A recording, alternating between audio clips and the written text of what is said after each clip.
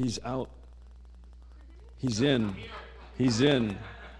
Pastor Mitko, yeah, from Bulgaria. And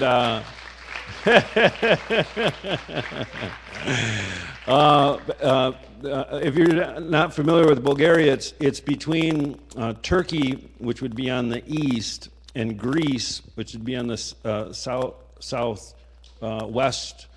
of Bulgaria.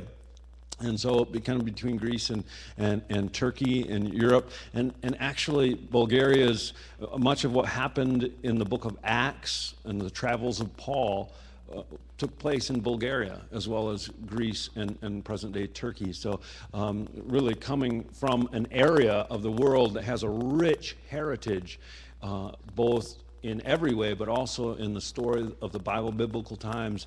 The land that they come from is great. So it's been just a privilege and honor over the years getting to know. He's really a theologian. He's called the theologian of the river. You know, everyone that hears him preach is like, wow, such great revelation. So welcome, Pastor Mitko. Come on up and share your heart. Thank you, Pastor. Wow, thank you, Jesus. Oh, man. Double portion this morning for me. I need a double portion, Lord. Praise God. Such a sweet atmosphere. Thank you, Jesus. Thank you for the atmosphere of heaven. Thank you for the atmosphere of Mount Zion. Zion, not the Mount Sinai, not condemnation, but the blood of Jesus which speaks better things for us. Thank you, Father. Wonderful, wonderful. Well, I want to present to you a story from the Old Testament. Unfortunately, I won't preach the first sermon because according to the Bulgarian customs, we always preach two different sermons. So, I'm just kidding. But, you know,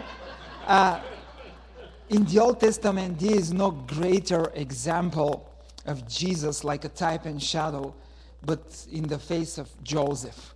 Of course, we have this idea that every image, every story written in the Old Testament points to Jesus. Because on the way to Emmaus with two of his disciples, he opened their minds to understand the scriptures, and he spoke the scriptures to them. Every place, like in the Old Testament, speaking of his death, resurrection, victory, and blessing, appointed to be released and given to the church. But with Joseph is special, unique. I mean, he's not just like Joshua, our heavenly Joshua who leads us to the promised land. He's not just like Moses who intercedes for our salvation in our behalf. But with the life of Joseph, we see so particular small details actually matching and being in harmony with the life of Jesus in the New Testament. I just want to give you a short presentation of the ministry of Joseph because I want to lay a foundation for the word I want to share with you. So, in the same way, Jesus was the beloved Son of the Father, the only begotten in whom God was well pleased, with whom God was well pleased. In the same way, Joseph was the firstborn of his father, with whom Jacob, right? It's difficult in the English sometimes.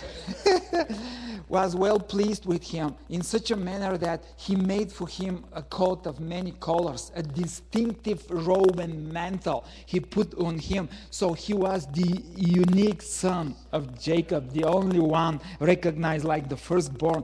And it points to Jesus, because Jesus was the only begotten, and he carried on himself the coat of many colors. The Spirit of the Lord was given to him in the full measure, in the fullness. And it's so awesome. Also, Joseph, was betrayed at one point in his life, was betrayed by his own family, by his own brothers. And it points again to Jesus, because at one point of his earthly life, Jesus was betrayed by his own family, the Israelites, and was released in the hand of the Gentiles and was crucified. And it was all God's plan, of course. And you know, Joseph was sold out by his brothers for an amount of 20 pieces of silver, and Jesus in the New Testament was sold out by Judas actually for 30 pieces of silver, which is very close to what took place in the life of Joseph we see released in the life of Jesus. But in the same way, Joseph was taken to Egypt and sold out and put in the dungeon for a specific time. Then he was released from the dungeon and he was restored and actually positioned in one of the most highest positions in Egypt. He became like the first rank of power and authority, and it speaks again about Jesus after the death on the cross and after all the travails, and it's fine, it's okay. Children are fine in the church.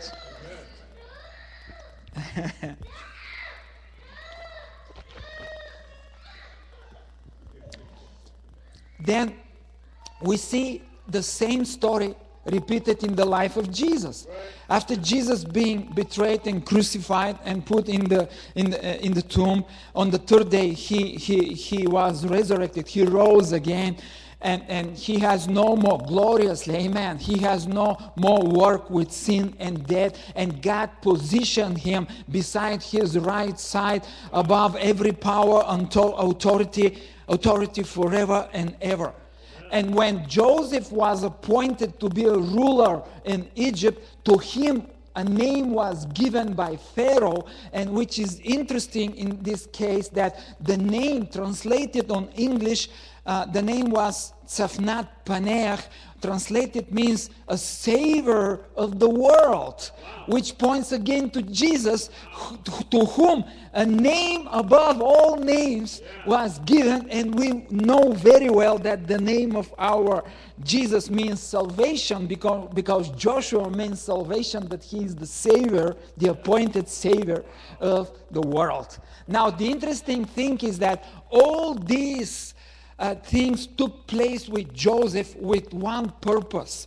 So God might provide for his family and for his relatives salvation, blessing, and many, many, many benefits. So to say, the ministry of Joseph and the position and the rank which was granted to him actually affected in a mighty way all his family. And if we receive that Joseph points to Jesus, we have to perceive and receive that the ministry and the position of Jesus today has influence and has power to affect the church, his relatives, so-called, the body of the believers today, in a mighty and glorious way. So let's see what the story of Joseph will teach us, and let us apply this lesson to our lives today, but in the face of Jesus. Yes. So when Joseph came in power and all the position and authority was granted to him, this divine wisdom was granted to him by God to collect provision and food and wheat, because a terrible famine affected the land, and his family actually was stricken by this famine, and at one point they were out of provision, and the famine affected them terribly. So the father heard the rumor that there is provision and food in Egypt. So he sent his sons. Isn't that interesting that instead of sending 1, 2, or 3, he sent all his 10 sons to Egypt? Maybe one of the reasons is that every one of them would be able to carry back as much as possible food. So he sent his sons. So they're coming to Egypt, and they had to face Joseph, because Joseph was responsible for delivering and the amount of wheat to the people, and it was constant activity every day. So in the moment Joseph saw his brothers, he immediately recognized them, but they couldn't recognize him. And he provided for them, of course, but there's something interesting in the first case, because the story of the family is divided into two parts. You have to realize this, that there are two parts in that story. So we're talking about the first part. The first time his brothers came, he didn't reveal himself to them. Isn't that interesting? If it was me, I would say, my brothers have come. Finally, here I am Joseph, your brothers. Don't worry, I will provide for you. Welcome, come with me, and things like that. But the Bible speaks that the first time he withheld his personality and didn't reveal himself to them. Isn't that interesting? Why? Why is the question? He provided for them, but listen, he said, he put them on test, and he said, where are you from? Why you have come here? And they said, we are honest people. We have one father and one more, another brother who had left with our father, and we have come for food. And he said, I don't trust you. You have come to spy the land. You are spies, and you have come to spy the land and to see our condition. They said, no, my master, we're honest people. And they told the whole story of their life and their family. And Joseph said, okay, let's see, is it that true what you're talking about? So this is the deal. You go back and take that boy you're talking about, whose name is Benjamin, take it back here with you so I can trust you that you are telling the truth. And they said, but it is impossible. It is very difficult task, because our father won't release that boy because he already lost one of his sons. They were talking about Joseph. And we don't think that he will allow this boy to come with us. And he said, do this and you will live. And then listen, he took one of their brothers, which was Simeon, and put him in a dungeon to keep him.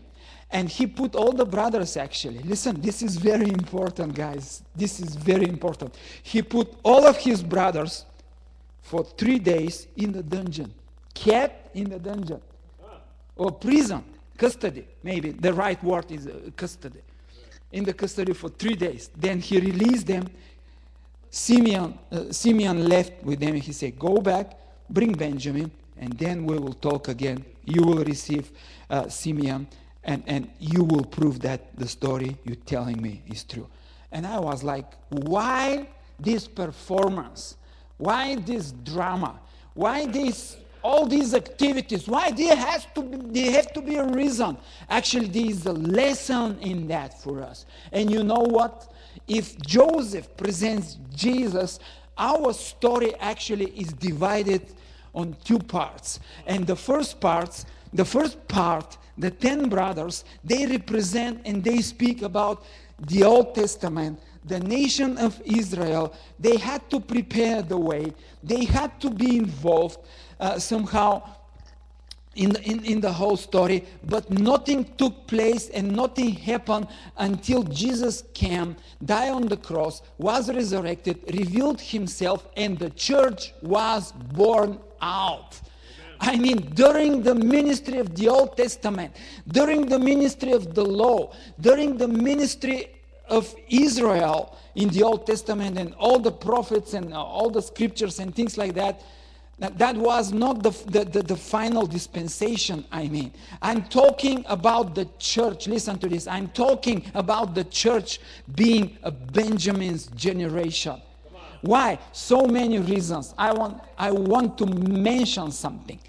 Listen, Joseph and actually Jacob had 2 wives, right? One of them Leah and the second Rachel. Now, from these 2 wives, he had 2 generations. One of the generation was 10 sons from Leah and her servant, and another 2 sons which were born out of what? Of Rachel. Those two sons were Joseph and Benjamin. Listen to this, this is important. Benjamin and Joseph, born out of the same womb, of the same source, and of the same realm. It speaks that if Benjamin represents the church, it means that we are children born out of the same source, of the same realm of which Jesus was born out. I want to read something for you. Listen, John 1:12. But as many as received him, to them he gave the right to become children of God, even to those who believe in his name, who were born not of blood, nor of the will of the flesh, nor of the will of man, but of God. And then another verse from 1 Corinthians 15:47. The first man is from the earth, earthy. The second man is from heaven. First Adam, second Adam. As is the earthy, so also those who are earthy. And as is the heavenly, so also are those who are heavenly. Just as we have borne the image of the earthy, we will also bear the image of the heavenly. Listen, people, we the believers, we are born out of the Spirit. We are born from above.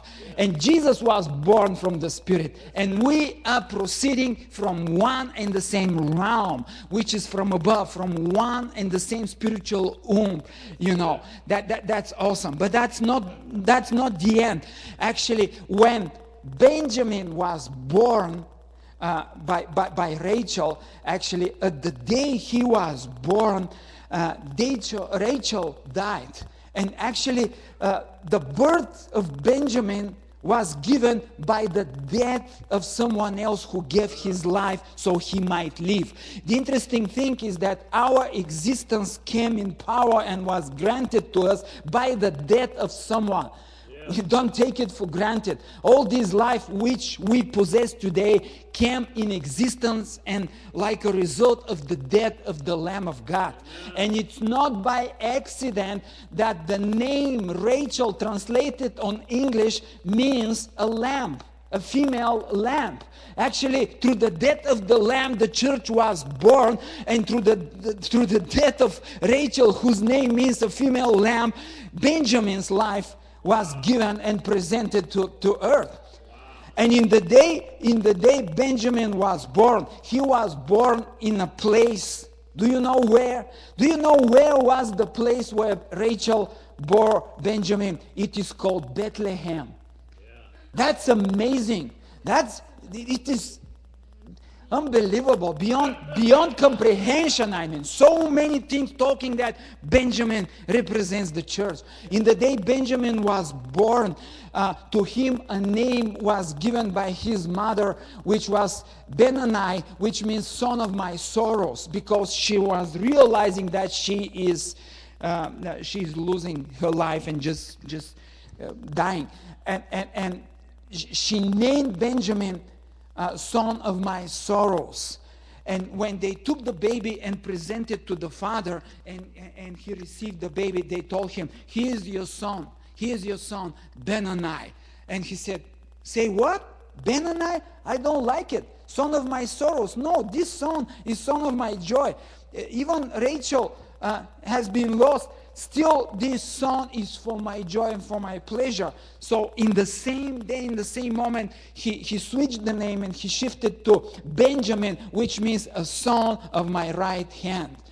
Isn't that awesome? Listen, we the believers, we are born out of the travails of his soul. We are born out of the sorrows of Jesus, through which he was called a man of many sorrows. But by these sorrows, being applied, the death on the cross being applied to our lives, our story has changed into something else, because Jesus was risen from the dead and established beside the right side of the Father. So we are receiving today, through his death, a new position, a new name, a new existence, which is sons and daughters of his right hand, because God the Father has established the church in a new position, which is in Christ. Yes. In Christ, and in Christ Jesus, we have been positioned beside the right side of the Father. Amen. Praise God. So you see so many things born out of the same source. Our name changed through the death of Jesus, who is the Lamb of God, and so many things. But listen, the first time the family of Joseph visited him, Benjamin wasn't with them and wasn't presented. It means in the Old Testament, it was a specific time in which it wasn't yet the time of the church to be born out. And they just prepared the way. And it is interesting what took place at the first visitation. At the first visitation, Joseph didn't reveal his personality, true personality, put them into a custody to be kept for 3 days, and then kept one of them with him, whose name translated on English means hearing. Isn't that awesome? Listening. And listen, I want to read something from the New Testament which will point and show you that what I'm talking about is true. Just listen what Paul says in Galatians. 2 verses. Galatians 4 from 1 to 3. I mean that the heir, as long as he is a child, is not different from a slave, though he is the owner of everything. But he is under guardians and managers until the date set by his father. In the same way, we also, when we were children, were enslaved to the elementary principles of the world. Then another verse in Galatians 3:23 to 26. Now, before faith came, we were held captive under the law. That's the Old Testament. That's the first part of the story, like you see. Before faith came, we were held captive under the law, imprisoned until the coming faith would be revealed. So then, the law was our guardian until Christ came, in order that we might be justified by faith. But now that faith has come, we are no longer under a guardian. For in Christ Jesus, you are all sons of God through faith. So what Paul speaks in the New Testament actually is very similar to what we see in the story of Joseph. His brothers were kept, which represents the law. 10 brothers, 10 commandments, okay? So they represent the law, the Old Testament, the old ministry, the old system. Yeah, and they have been kept under in the custody under guardians. And when they left back to bring Benjamin, one of them was left in the custody till the right moment to come. And now they went back and they started consuming the provision for specific time, but then everything was consumed and they run out of food again. So the father told them, "Why you are looking each other? Go back to Egypt and buy some food and provide for us." And they said, "Father, you don't understand. This story will not continue until Benjamin comes in the presence of Joseph presented." Isn't that awesome? That's the final realization and formation of our history, the church being given to Christ and presented to him by his blood. And the father said, "Oh no, forget it. Benjamin would never leave this place. Joseph is gone. Simeon is not here, and now you want to take Benjamin? I will never do this." And they said, "Father, the man was very persistent that Benjamin has to come so we might prove who we are." So finally the famine was so heavy on them. So Jacob prayed to the Lord and God gave him peace. And he said, "Okay, take Benjamin, and if God wants me to go in the grave with sorrow, let it be. But take some presents so you might win the favor of the Lord of that land. Take Benjamin." and buy food. So they took Benjamin and went back. Now, listen, precious people, the story turns into something else. In the moment Benjamin was presented and came to Joseph, we have absolutely different story. Now, in the moment they met Joseph again, and they said, "Here we are. Do you remember us? This is our brother of whom we were talking about." And when he saw Benjamin, he pronounced something and he declared something on Benjamin. He said, "God be gracious to you, my son. God be gracious to you." He spoke grace upon Benjamin. He declared that God's favor is upon them and with them. And immediately he commanded his servants, listen, this is very important, to prepare a table for them in his house, in his property. And he said, "Prepare, because today I will sit on my table and eat with these people, and we will eat together." Listen, the first time his family came, they were not allowed to enter into the sphere of his personal life. They didn't enter his house. They didn't have fellowship. They didn't eat and drink together. Nothing was revealed to them. There was a veil in the Old Testament. People didn't know what was coming in the face of Jesus. But when Jesus gave his life and the church in the day of the Pentecost was born out, even after his resurrection, you know how he opened the eyes of those people on the way to Emmaus. They sat on the table, they ate together. He broke bread, gave it to them, and their eyes were opened into that moment. Which moment? First time after his resurrection, he opened their eyes, eating together, sitting on the table. In the Old Testament, in the face of Joseph, for first time, they were invited because Benjamin was presented and brought to that place, which speaks about the believers in the church. They had intimate fellowship. They ate together, and at that day, at that moment, Joseph revealed his personality to them. The Bible says, "Those who love me would be loved by my Father, and I will disclose myself to them." Isn't that awesome? They sat on the table, they drank, they ate together. Wow, for first time. The first time there was no fellowship. I mean, the ministry of the New Testament and the ministry of the Spirit today exceeds in glory, exceeds in intimacy, exceeds in fellowship and in revelation in the face of Jesus, what was given and presented to them in the Old Testament. Now listen, this ministry of Jesus today has effects on us, has profits, has influence on us. And let's see what happened with Benjamin, how Benjamin was affected by the position and by being a brother of Joseph from one and the same womb. In the moment they sat on the table, everyone was positioned according to the order, the way they were born, like every one, the firstborn, the second, the third, they were looking at each other and they were amazed how it is possible. Nobody knows how our family, was, and they were just amazed.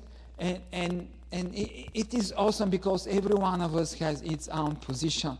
But the greatest privilege wasn't for his brothers, 10 brothers, but for the man who was from the same womb. It was for Benjamin.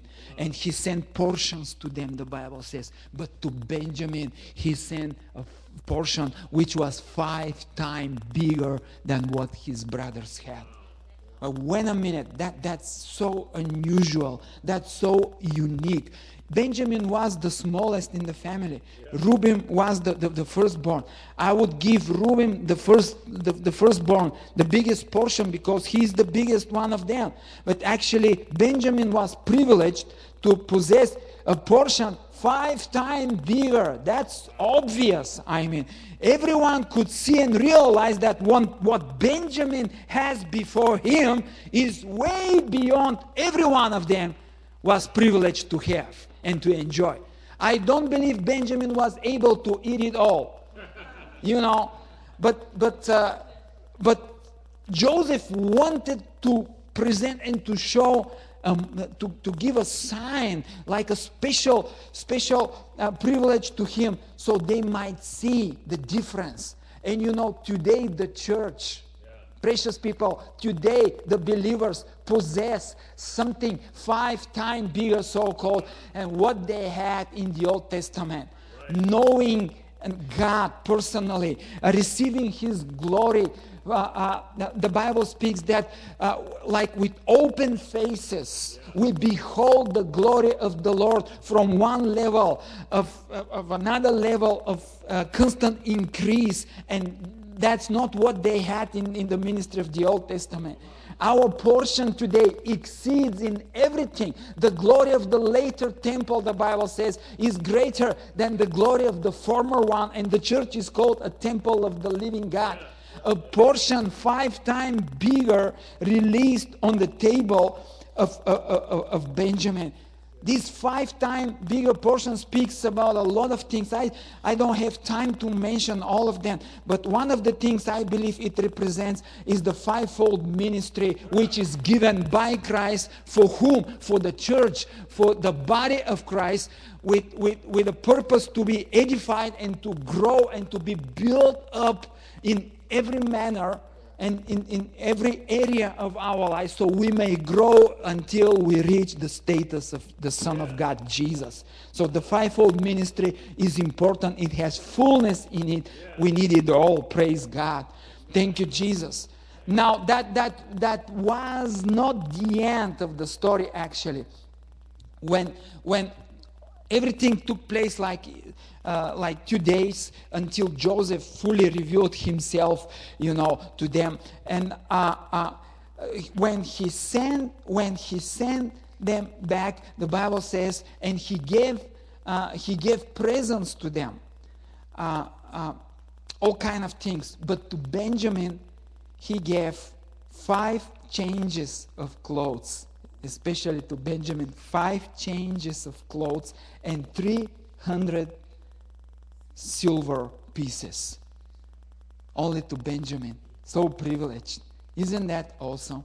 Now listen, these clothes were not from Walmart, okay?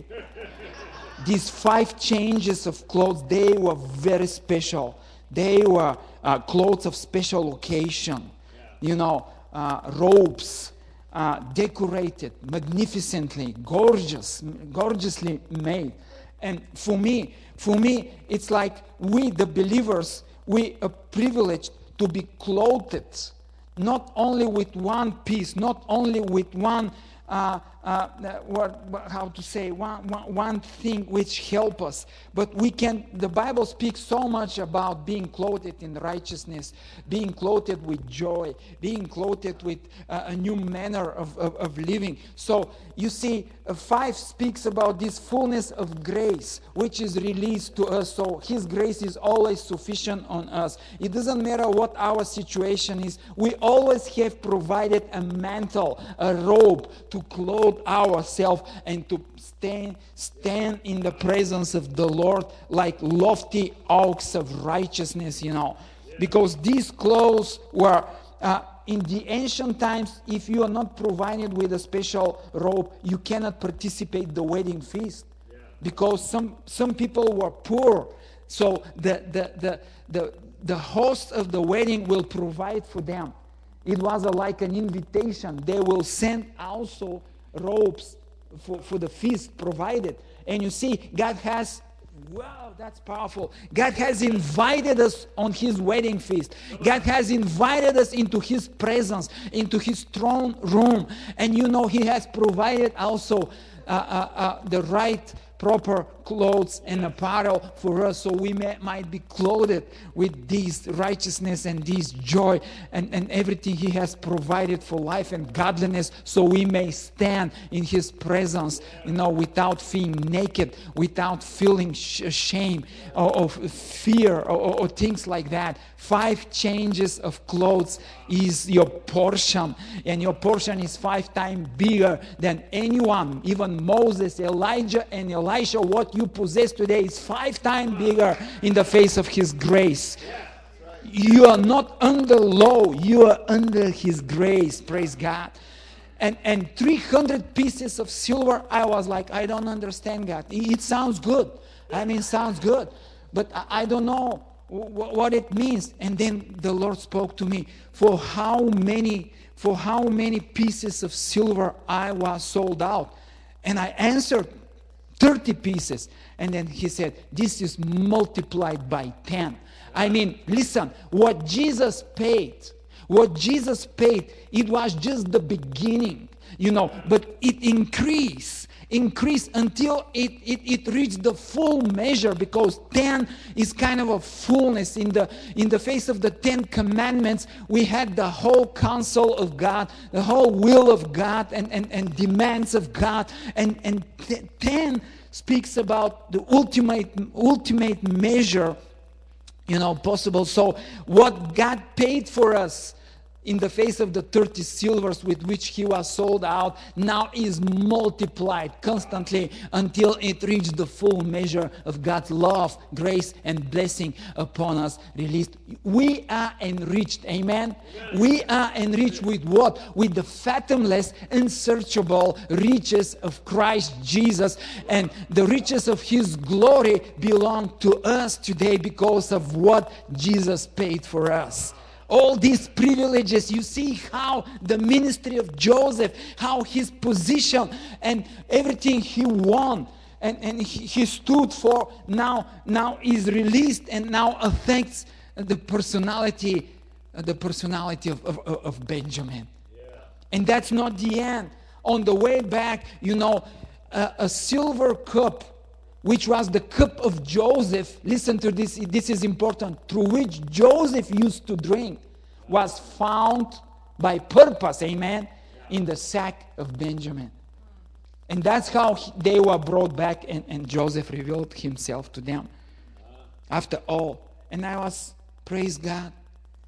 They, in the Old Testament, they had to drink another cup. That's a holy ground. This moment is a holy ground. In the Old Testament, they drank from another cup. In the New Testament, we drink from a different cup. It is a silver one. Silver speaks of redemption. Jesus, on the day of the Passover meal, He took what? He took a cup and He said, drink that cup. This is my cup, which I will drink for you, but it is the cup with the price I will pay for you. It's my blood. It's the portion you have in me. And in the Garden of Gethsemane, He drank the cup which was presented by the Father to Him. And He drank that cup of redemption, the last drop. And you know what? Now today we are privileged to have the empty cup of Jesus. We have our cups filled with an overflowing measure, but we have a sign in our possessions, and it is the silver empty cup of Jesus which He drank out in the Garden of Gethsemane on the cross, and we can show it to our enemy. Every time the enemy pass a cup to you, a cup of sorrows, a cup of troubles, a cup of condemnation, took out your empty silver cup, show it to him and say, this is the cup of my master Jesus. This is the cup of my brother Jesus. He drank every little drop from it.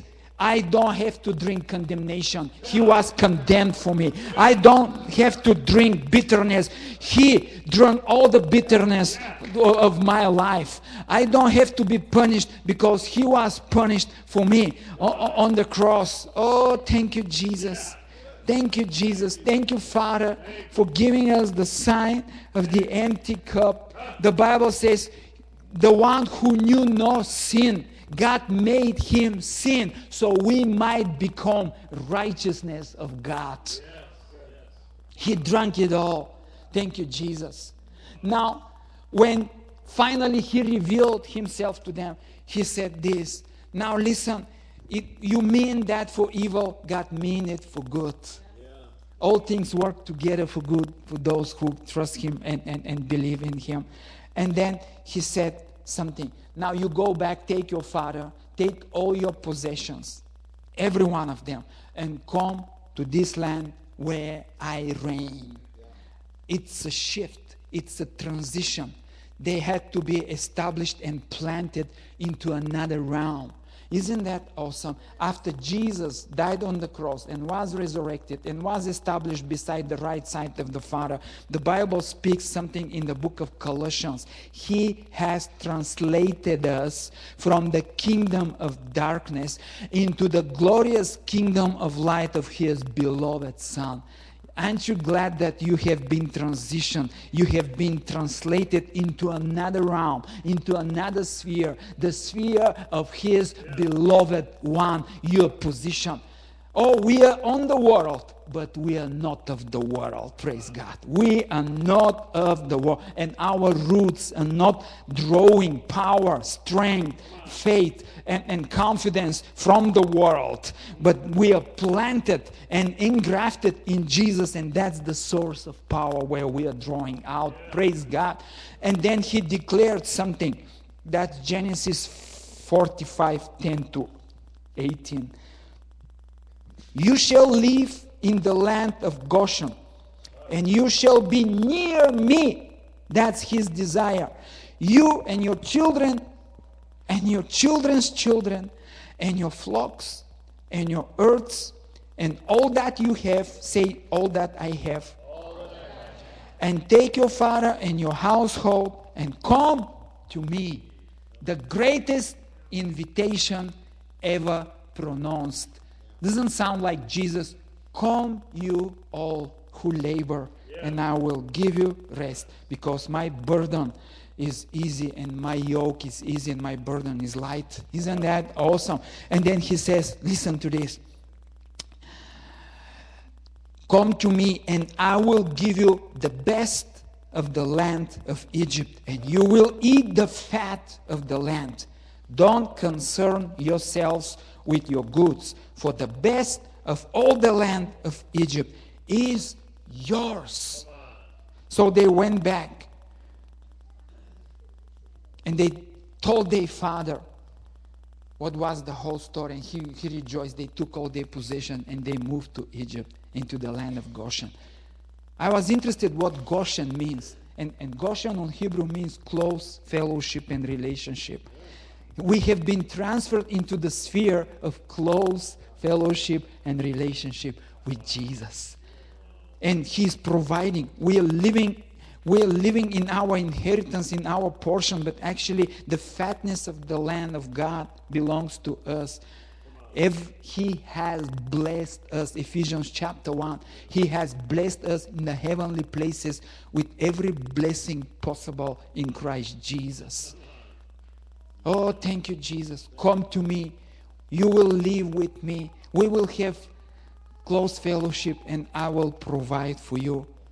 Can you trust the Lord this morning for your children, for your children's children, for your earth, stocks, material possessing destinies, situations, body, soul, and spirit? Can you trust Him that it all is transferred to Him?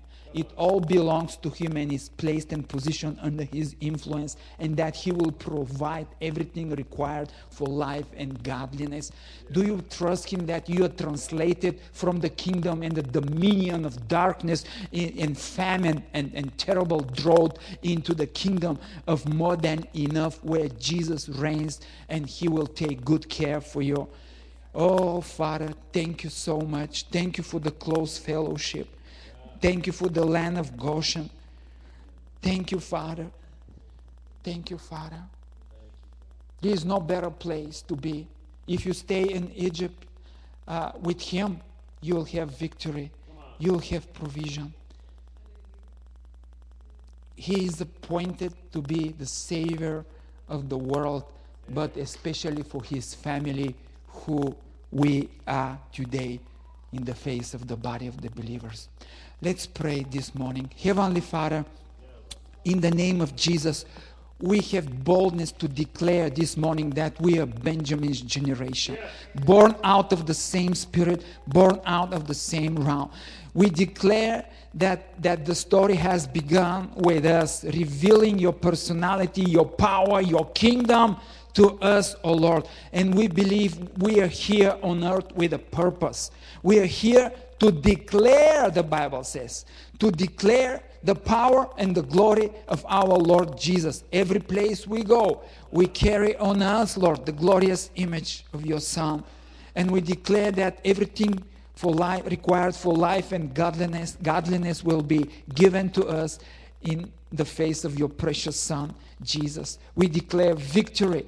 The world will suffer drought and famine, but we have power of faith to declare this morning that in a time of drought and famine, our heavenly Joseph is powerful to provide from the riches of his glory, so we might live and not die, and declare that the Lord is good and that we will live forever and ever in the house of the Lord, and our cups will overflow. Amen and amen. Amen. Praise God. God bless you. Amen.